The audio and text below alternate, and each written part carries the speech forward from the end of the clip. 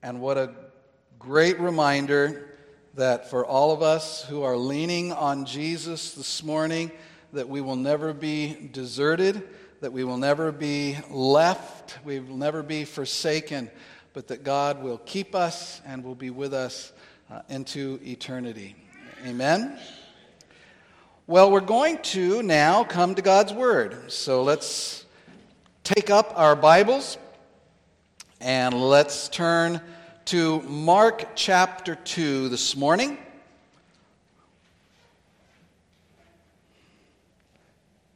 Thinking back to singing about how vast the benefits are that we have to even be able to say, take up God's Word and open it and read it.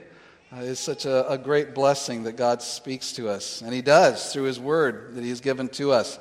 We're going to read Mark chapter 2, and we'll read verses 23, and we'll read down through chapter 3 and verse 6 of that chapter. So beginning in chapter 2 and verse 23. Mark writes here, he writes under the inspiration of the Holy Spirit, and so what he writes is God's Word to us this morning. Let us hear it. One Sabbath, he was going through the grain fields, and as they made their way, his disciples began to pluck heads of grain. And the Pharisees were saying to him, "Look, why are they doing what is not lawful on the Sabbath?" And he said to them, "Have you never read what David did when he was in need and was hungry, he and those who were with him? How he entered the house of God in the time of Abiathar the high priest and ate the bread of the presence, which it is not lawful for any but the priests to eat, and also gave it to those who were with him?" And he said to them, "The Sabbath was made for man, not man for the Sabbath. So the Son of Man is Lord, even of the Sabbath." Again he entered a synagogue, and the synagogue, and a man was there with a withered hand. And they watched Jesus to see whether he would heal him on the Sabbath, so that they might accuse him. And he said to the man with the withered hand, "Come here." And he said to them, "Is it lawful on the Sabbath to do good or to do harm, to save life or to kill?" But they were silent.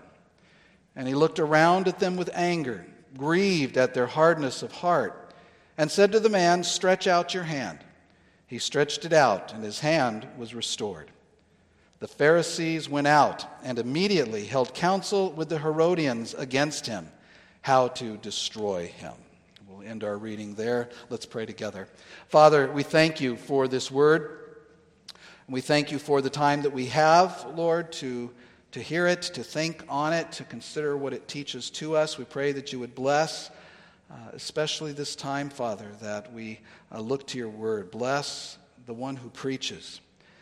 Give him knowledge and understanding of your word. Bless the preparation that he has made. We pray that you would give him a voice of authority to proclaim your word this morning. We pray that for all of us who hear, that we would hear humbly, that we would hear with joy, Father, as we consider the words that we'll look at this morning. We pray that we would come away just being in awe of what you have done. And we ask this all in Jesus' wonderful name. Amen. You may be seated. Well, as we return this morning once again to Mark's record of the life and the ministry of Jesus, we are picking up here at the end of chapter 2 with a time, again, we've mentioned this, a time in Jesus' ministry when his authority that he has displayed earlier in the book through his preaching, through his miracles, that's now being disputed, it's being questioned in regard particularly to his lack of adherence, his lack of obedience to the traditions of the Jewish religious authorities. That would particularly be the Pharisees, the scribes and the Pharisees. Jesus, remember, for example, had dared to eat and to associate with those that the scribes and the Pharisees would not. For them, for the scribes and the Pharisees, that was just something that a religious teacher did not do. Jesus did. We've seen how Jesus and his disciples did not fast as the Pharisees did and as they required others to do. And remember that as we've looked at this, it's important to keep in mind that as we talk about Jesus not being in conformity to those rules of the religious authorities, we need to remember that Jesus was not disobeying God's law in any of this, but he did not adhere to those added rules, those additional commands that the Pharisees had given, which for them constituted acceptable religion. Those additional human laws which they had elevated to a place equal with, in some cases above, as we looked at last week, God's own word. And that's something that should not have happened then. It should never happen. But it is something also that we should be careful today, because we need to be on guard against that in ourselves, because we are also quite susceptible to the same kinds of things. To see our particular brand of Christianity to be not only the best, not only the most reflective of the Bible's teaching, but to be the only real God-pleasing version of Christianity. And this morning, in fact, it was the Pharisees sort of reveal that about themselves. We're going to see another prime example of this very problem. The issue at hand in the verses at the end of chapter 2 and into the beginning of chapter 3, the issue is the Sabbath, a subject that will continue to be an issue. And Mark begins here in verse 23 by saying one Sabbath. And that indeed is the key component to all of this. To both of these little vignettes in these verses, each takes place, and the significance of the events is seen in that they both take place on the Sabbath.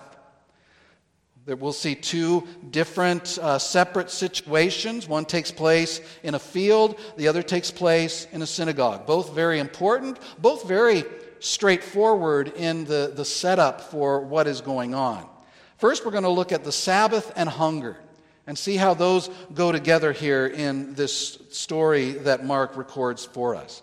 In verse 23, we see that one Sabbath he was going through the grain fields, and as they made their way, his disciples began to pluck heads of grain. Now, why are they doing that?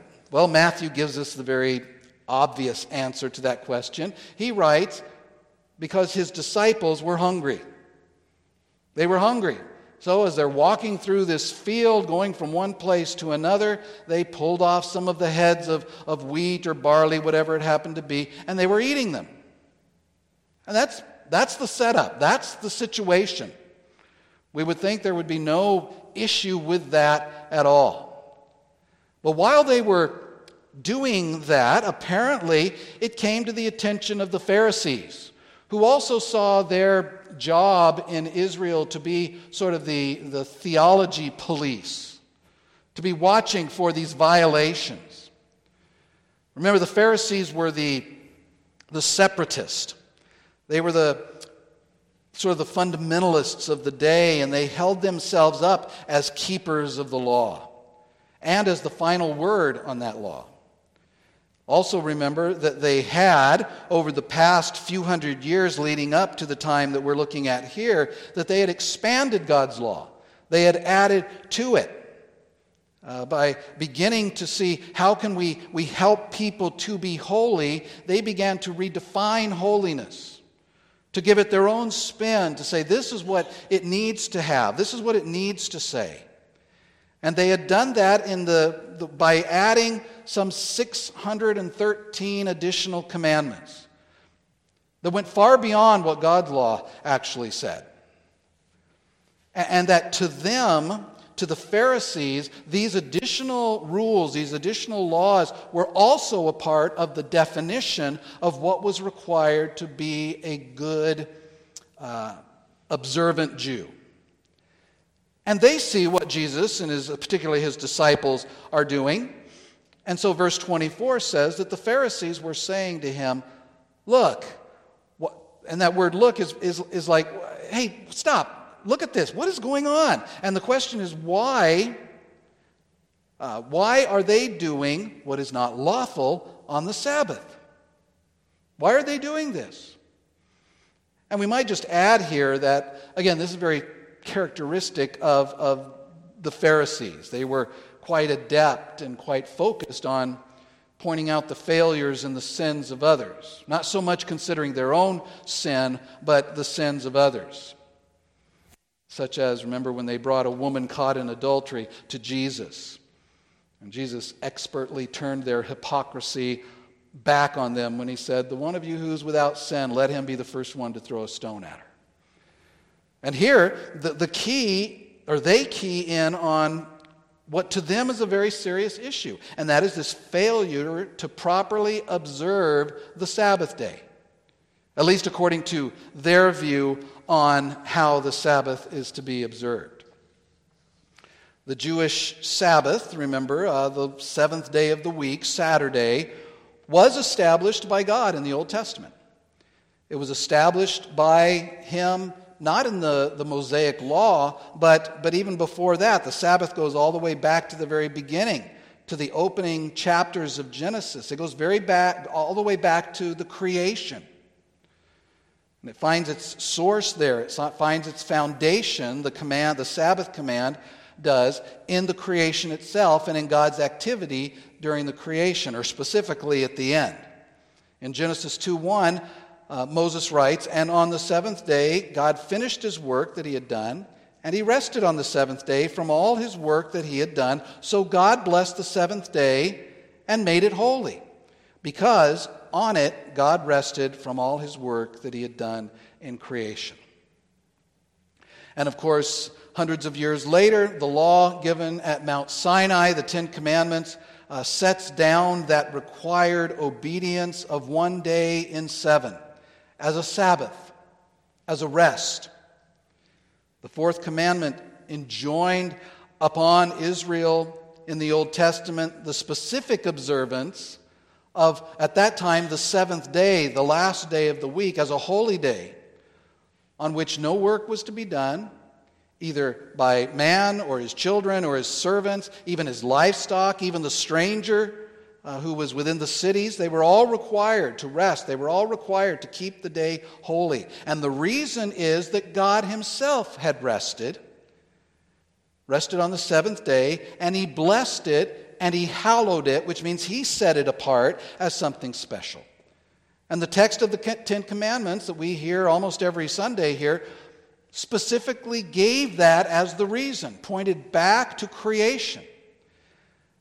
He says that they are to observe the Sabbath day because in 6 days the Lord made heaven and earth, the sea and all that is in them, and rested on the seventh day. Therefore the Lord blessed the Sabbath day and made it holy.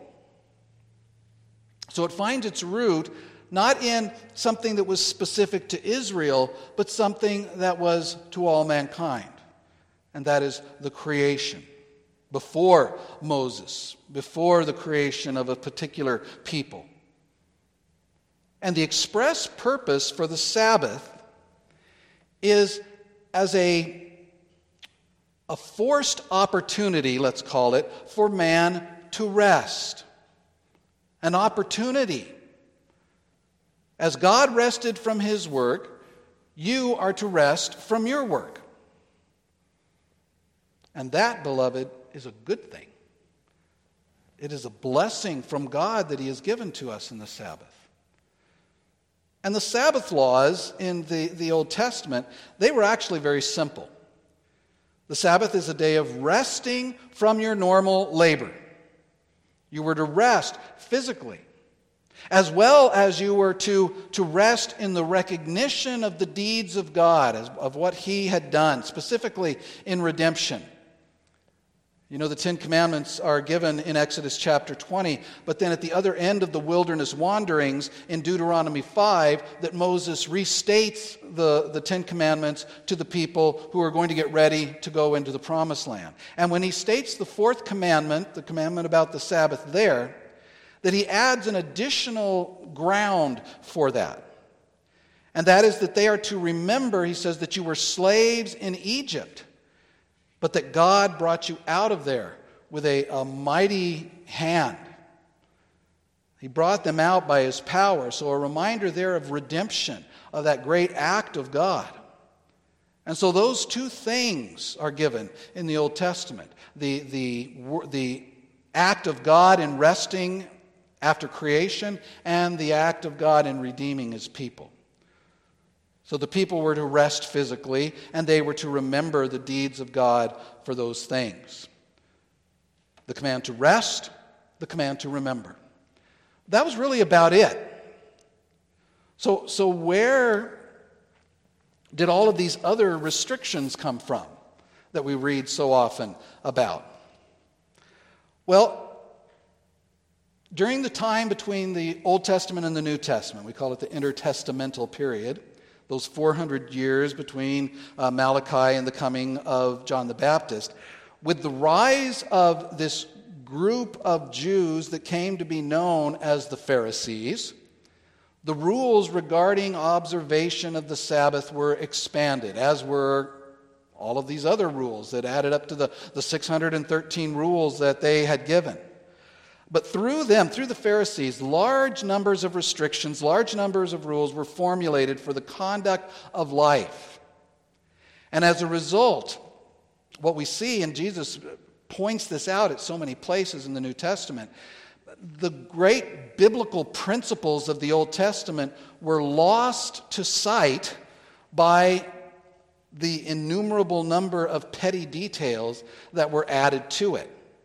And on the topic at hand, there are 39 categories of actions that were added that were prohibited on the Sabbath. And that's not just 39 commands, not just 39 rules, 39 categories of rules. This all came to a head during the time of Christ. Sabbath observance had, like so much of religion, had become an end in itself.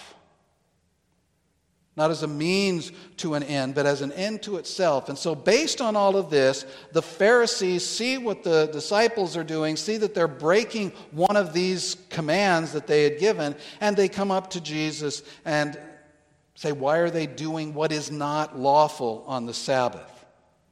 Not according to God's law, according to their law. Particularly here, Jesus' disciples, by plucking off the heads of grain under the Pharisaic understanding, that amounted to harvesting, which was not to be done on the Sabbath. And Luke gives us the added detail that as they pulled these heads off, that they rubbed it in their hands to get the part that you can eat away from the part that you can't eat. And to the Pharisees, that would be considered threshing. Another violation of the Sabbath. You know, in the Pharisees' understanding, and Jesus will address this here shortly, but in the Pharisees' understanding, man, it seemed, was made for the Sabbath. That he was subservient to it, that he was sort of under its thumb as a taskmaster. He was to just uphold it in a multitude of ways. There was no, or almost no, need of man, no situation that could validate any transgression of the traditions of the elders on the subject of Sabbath observance, as we see in these two situations that we're looking at this morning. But in verse 25 through 28, Jesus responds to them, responds to their question. And remember, and I'll probably say this again later in the sermon this morning, Jesus is not here coming out against observing the Sabbath. He's not negating the Sabbath. He's not abrogating the Sabbath. He is now going to speak against the Pharisaic misinterpretation and the reason, the heart of the Sabbath command, and of their flipping the Sabbath on its head. What was given to man as a blessing by God, the Pharisees had turned into a burden. And that's what Jesus is going to address. What was given to be a joy to man, a gift from God, the Pharisees had turned into a drudgery, a source of condemnation. And that is what Jesus wants to point out to them and us here. And his response to them is basically this. Have you guys ever read your Bibles? Is what he's saying. In Matthew 22, verse 29, Jesus said to the Pharisees, "You're wrong," in the subject that they were talking about, "you're wrong because you don't know the Scriptures." And that's what he's saying here. You who pride yourselves as guides to the blind and upholders of God's law, don't you even realize that you're missing the good, you're missing the point of the Sabbath that was given? And he directs them to instruct them to an incident in King David's life, not an inconsequential person to bring up. Before he was king, when he was just David, Saul was pursuing him. Remember, Saul hated David, and so at one point he was pursuing him. And David and his men, who are fleeing from before Saul, hiding from him, they come to the priestly city of Nob, N-O-B, just outside of Jerusalem. And Jesus tells the pertinent portion here of this story, namely that David and his companions, being on the run, being very hungry, famished, without any food, because they left very quickly, they come to this city, and David goes to the priest there in Nob and asks him, 1 Samuel 21 is where you can go if you want to see this story. He says, "Now, what do you have on hand? What kind of food do you have? Give me 5 loaves of bread so that I can feed my people. Give me 5 loaves of bread," he says, "or whatever is here." And the priest responds to David and says, "The only bread that we have here is holy bread. That is bread that was baked particularly and was put into use as what our text here talks about as the bread of the presence." The bread of the presence, and that's God's presence that's being spoken of. Those were 12 loaves of bread that were specially baked, and every week were put out on a gold table outside of the Holy of Holies in the tabernacle, and they were replaced every Sabbath day.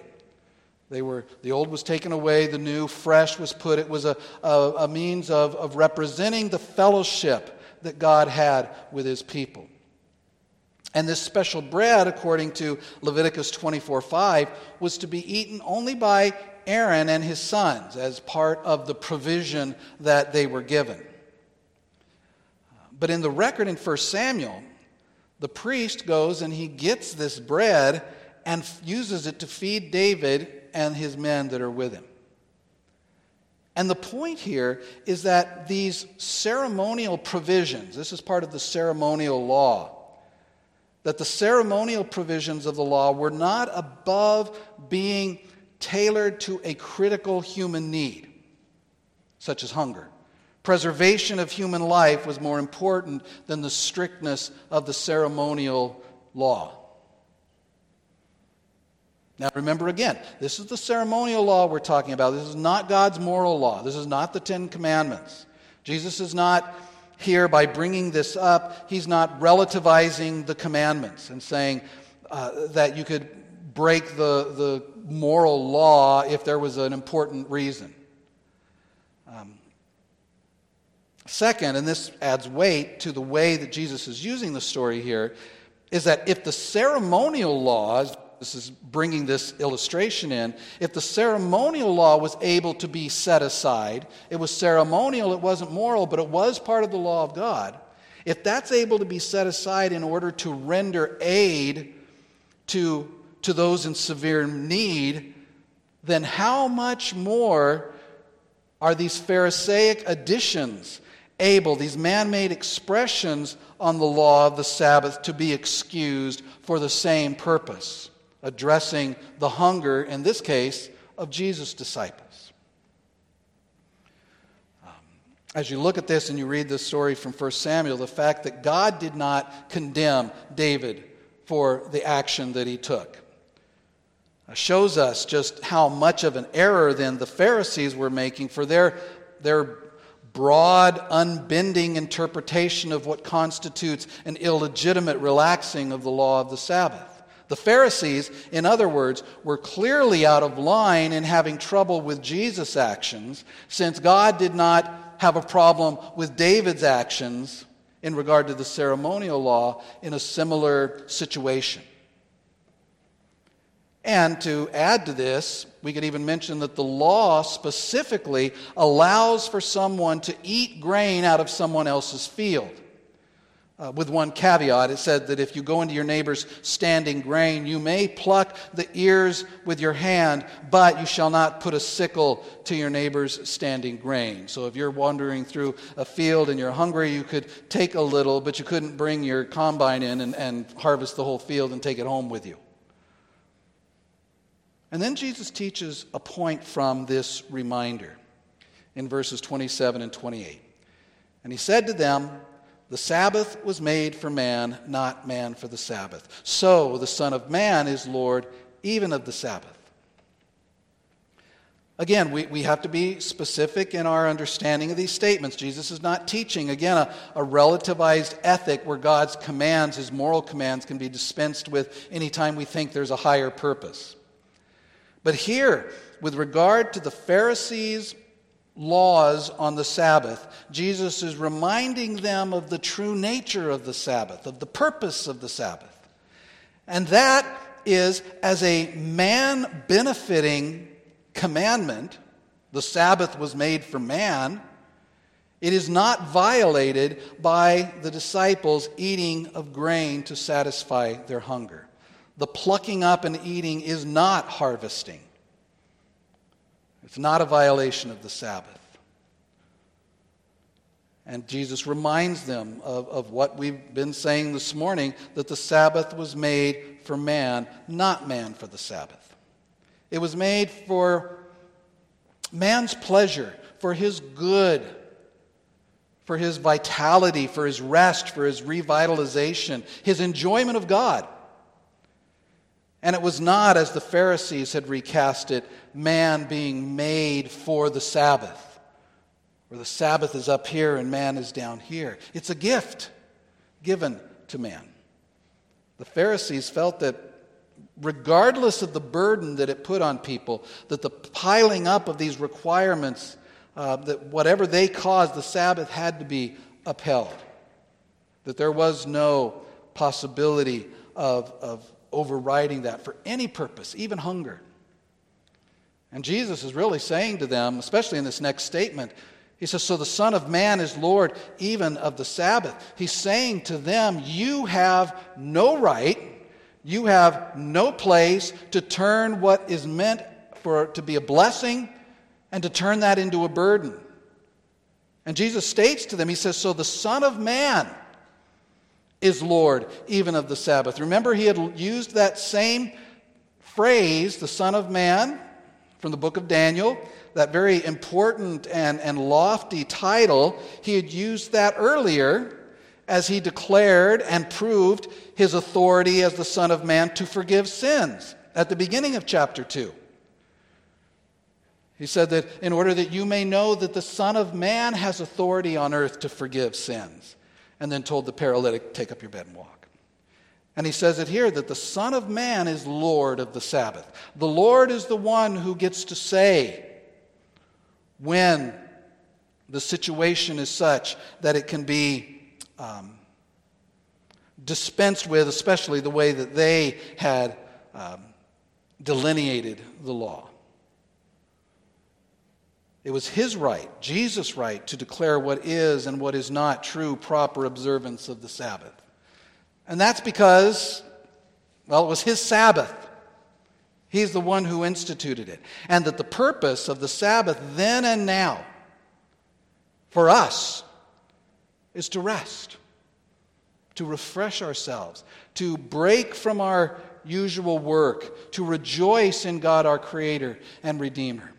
When we talk about the law of the Sabbath and we discuss it in our context and we talk about what is required to observe the Sabbath day, to keep it holy, we say that it refers to a resting from your work all the day and using the day in worshiping God, except, we recognize, for acts of necessity. acts of mercy, which is what this exactly is. The Sabbath is for man's blessing and is something that we really need, something that is more advantageous for us than we recognize. Man, left to his own will either become a sluggard or a workaholic. And what began in our modern society, particularly on the workaholic side, began with a 5-day work week, has now become a 6-day work week, and to many people is a 7-day work week. We just work all the time. But God, in His wisdom, gave us, by command, a guaranteed and very needful respite from all of that. A rest from this cycle of working. 6 days of work, 1 day of rest. By His command, He knew what we needed. He knows what's good for us. And so He instituted that. I think it's like when I was a kid, and for you, many of the same, you'd be out as a kid riding your bike, running around, and your mom would call you in. Why?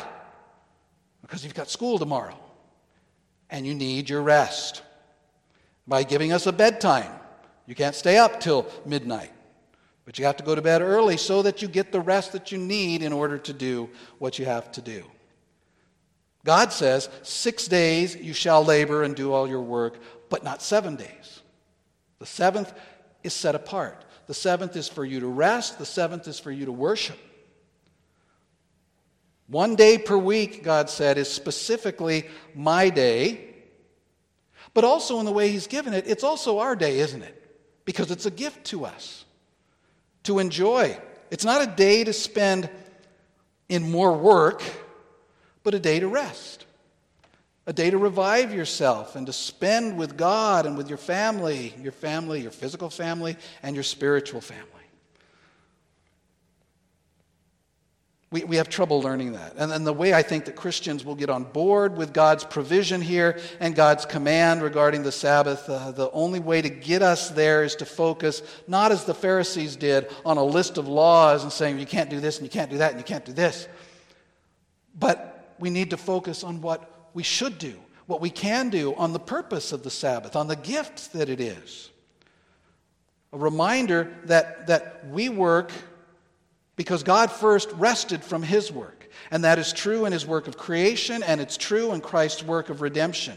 We work and we rest, particularly spiritually, because Jesus said, "It is finished."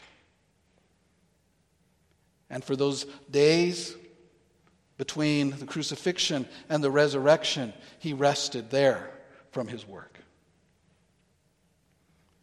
So we see the Sabbath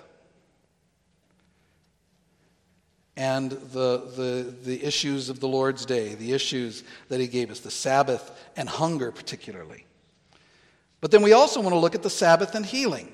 And that's in chapter 3 as Mark begins there. He begins it still talking about the Sabbath, but the story here starts now in the synagogue.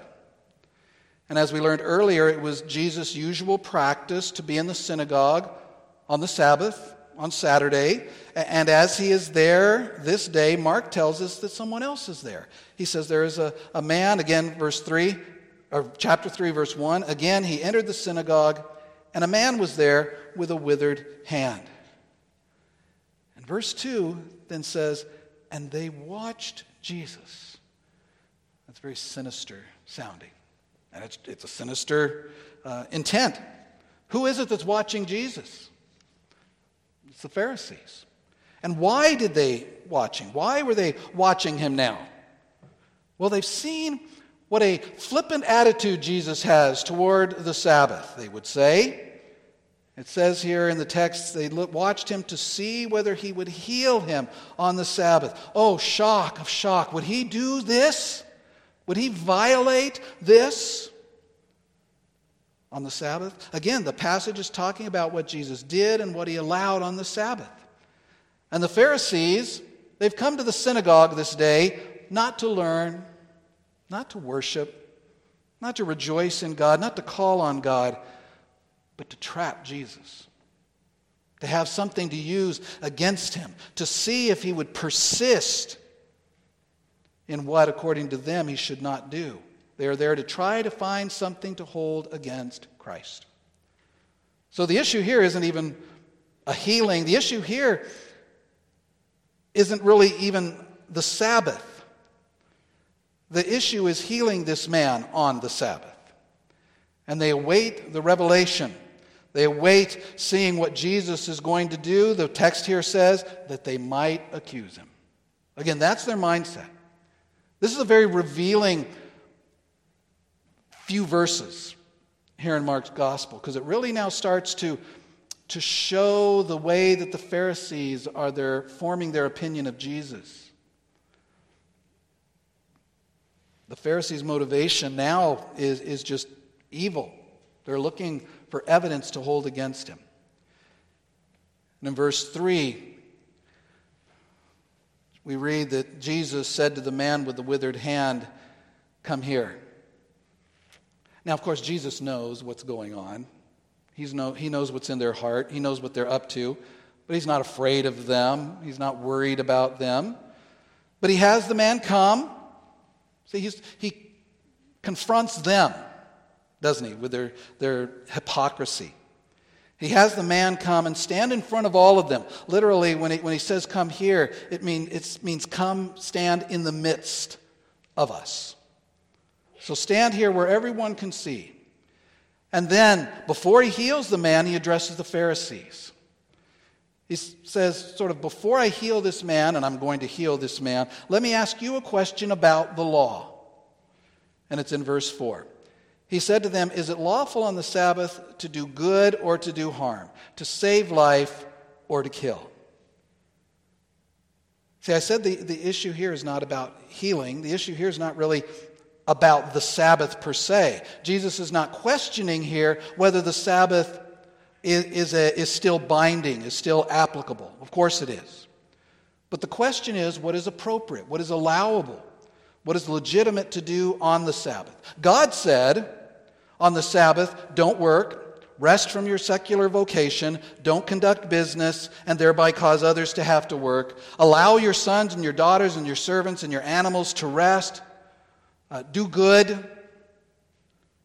The Pharisees said, well, that's all good and fine, but we also have these 39 categories here, detailing what we say it means to work. And we've seen already that picking grain and eating it falls under their category of work. And we'll see that they apparently thought healing a man's useless, withered hand, to heal him, to restore this poor guy born in the image of God, to restore him to wholeness, to give him back the ability to work the other 6 days of the week. Well, Jesus, that is in and of itself work as well, and we'll have none of that. So they wait to see if he'll do it, that they might find him in violation of their Sabbath law and accuse him. And they don't even want to talk about it, right? They don't want to discuss it at all. So when he asks the very obvious question with a very obvious answer, is it better to do good or to do evil, to take life or to give it on the Sabbath? He asks them that, and they just stand there and stare at him. They were silent, it says. They were entrenched in their religiosity, in their tradition. I mean, as we look down at verse 6, we'll see that they're angry enough to begin to plot ways to get rid of Jesus, and hard-hearted enough to be offended by Jesus' deed here. Even though, by the way, he had not even broken their law here.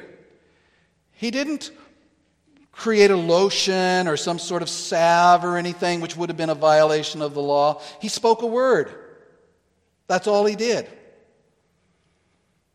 But they were still angry and silent. Verse 5 says that he looked around at them with anger, with his own anger, grieved at their hardness of heart. And he said to the man, stretch out your hand. He stretched it out, and his hand was restored. So see, Jesus is displaying here what we would call righteous indignation, righteous anger. Anger, Mark says, as a result of Jesus' grief at their hardness of heart. Jesus asked elsewhere in the New Testament, he says, which of you, if he has a sheep and it falls into a ditch on the Sabbath, won't take it out? And he goes on to say, of how much more worth is a man than a sheep? Lost on them here. They were so hard-hearted. And that they were so hard-hearted as to remain silent at the question, should we do good or evil? Their moral compass is so fouled up that they couldn't even answer that. And it fills Jesus with such grief that he looks at them with anger. And then he says to the man, stretch out your hand. He stretched it out and his hand was restored.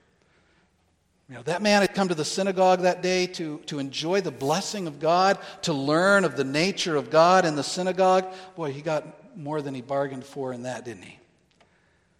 But the externalized religion of the Pharisees would have had that man return home with a withered hand still. But Jesus, the Lord of the Sabbath, he had other plans, better plans. Jesus offered a work of grace on this man. By the way, this is the only healing in the New Testament that is not the response of a request. Jesus offers a work of grace. To a withered hand and a humble man, Jesus says, stretch out your hand. And even as he spoke those words, he did the work of restoration. I mean, when he said, stretch out your hand, this man's hand was withered. It was useless. He couldn't stretch out his hand any more than the paralytic earlier could have walked to the home where Jesus was. But Jesus did the work in the call. The same as when he had called his disciples and said, follow me. And this healing should have caused the Pharisees to rejoice in God. I'm sure it affected the rest of those present that way. But to the hard-hearted Pharisees, all it does is give them what they wanted. And again, I say this is a turning point in the ministry of Jesus and in the Pharisees' reaction to it. And verse 6 tells us that the Pharisees went out and immediately held counsel with the Herodians against him, how to destroy him. Now, who are the Herodians? We don't know very much about them, but we do know that they were in league with the Roman Empire. They were supporters of the Herods, the rulers there. They were a political group, not a theological group. And it's very strange coalition that forms here between the Pharisees and the Herodians, for the Pharisees would not want to have anything to do with those who supported Herod.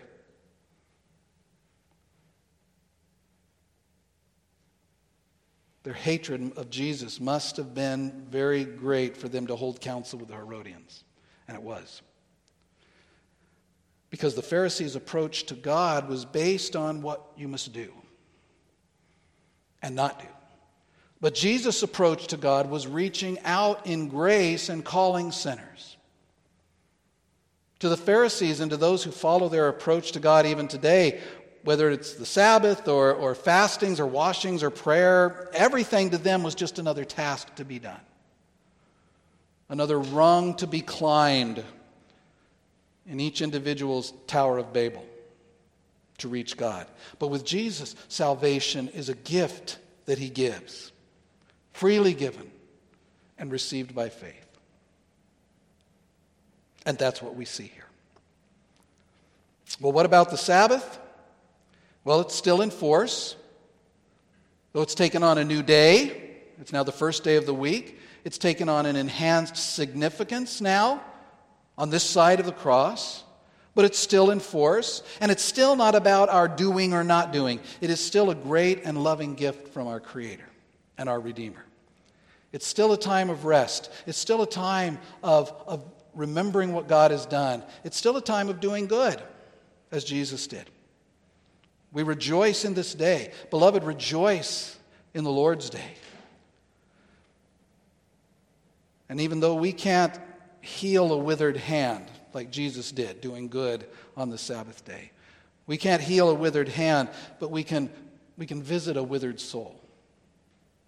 We can remind them of the love of God and of the truth Sabbath, the true rest that we find only in Christ. We can talk during the day of what we've heard from God's word in the service. We can sing the songs and talk about the songs. We can rejoice in the gospel. And we can thank God for this first day of this new week. And let us do that. And let us thank Him that the Lord of the Sabbath is our eternal rest. And to that, let's say, amen. Our Father, we thank you for the gift of this day. We pray that you would help us to enjoy it. We pray that you would help us to sanctify it, to set it apart, to recognize that it has been set apart to us. We pray, Father, that you would help us to rejoice in the benefit that it is to us. We pray that we would be refreshed physically and spiritually on this day. And we thank you, Lord, for your goodness. Help us to do good on this day. Help us to not see this day as just rule upon rule upon rule, but an enjoyment. As one has said, Lord, a great feast day of the soul. We pray these things in Jesus' most wonderful and precious name. Amen.